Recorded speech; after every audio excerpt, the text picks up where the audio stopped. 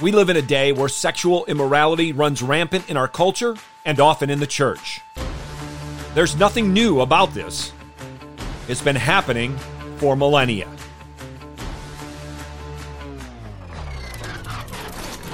Let me hear you! Go it loud! All 1, all 2, all 3. Please.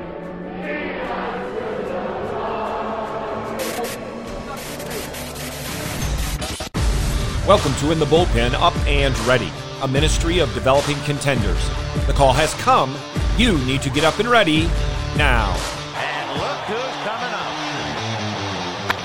High fly ball into right field. She is gone. While we can read about sexual immorality, both in pagan nations and among the people of God, from the Pentateuch throughout the entirety of Scripture and throughout history, what we do not read about anywhere in God's holy word is that he has no concern about sexual immorality.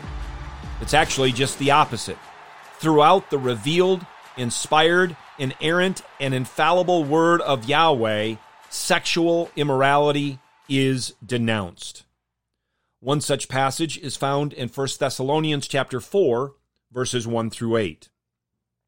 Finally then, brethren, we request and exhort you in the Lord Jesus that as you received from us instruction as to how you ought to walk and please God, just as you actually do walk, that you excel still more.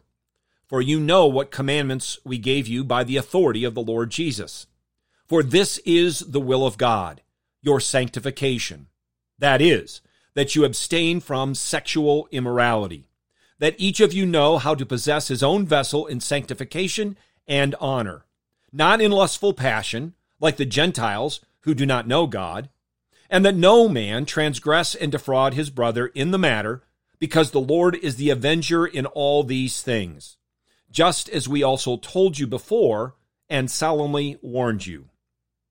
For God has not called us for the purpose of impurity, but in sanctification. So he who rejects this is not rejecting man, but the God who gives his Holy Spirit to you.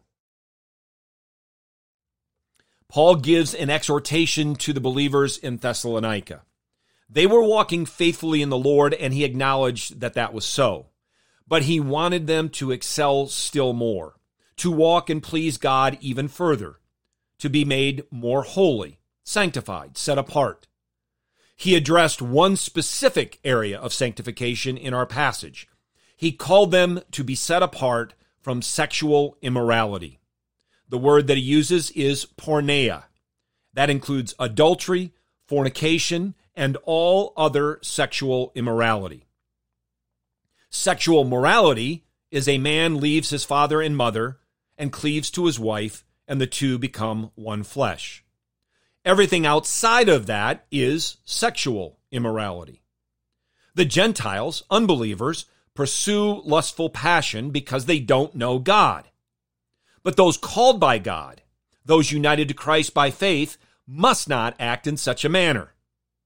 It's possible that many of the believers in Thessalonica had been saved out of such a lifestyle, and maybe they were struggling, maybe they were considering returning to the sexually immoral lifestyle.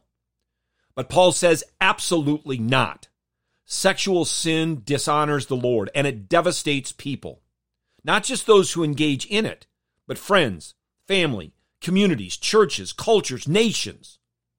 Paul makes clear in verse 2 that he is writing not in his own authority, but by the authority of the Lord Jesus Christ. And thus to reject his instruction is not to reject man, but God. We live in a culture that has an ever-present climate of sexual immorality.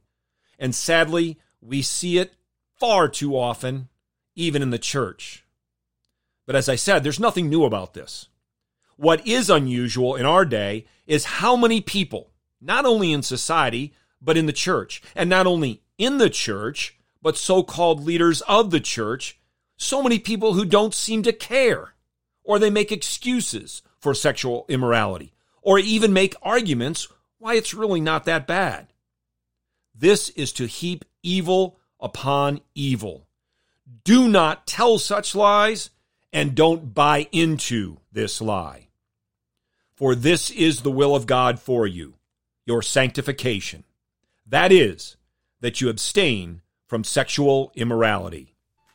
Get your eyes up, fixed on Jesus, the author and perfecter of faith, and be ready to deny yourself, take up your cross, and follow him.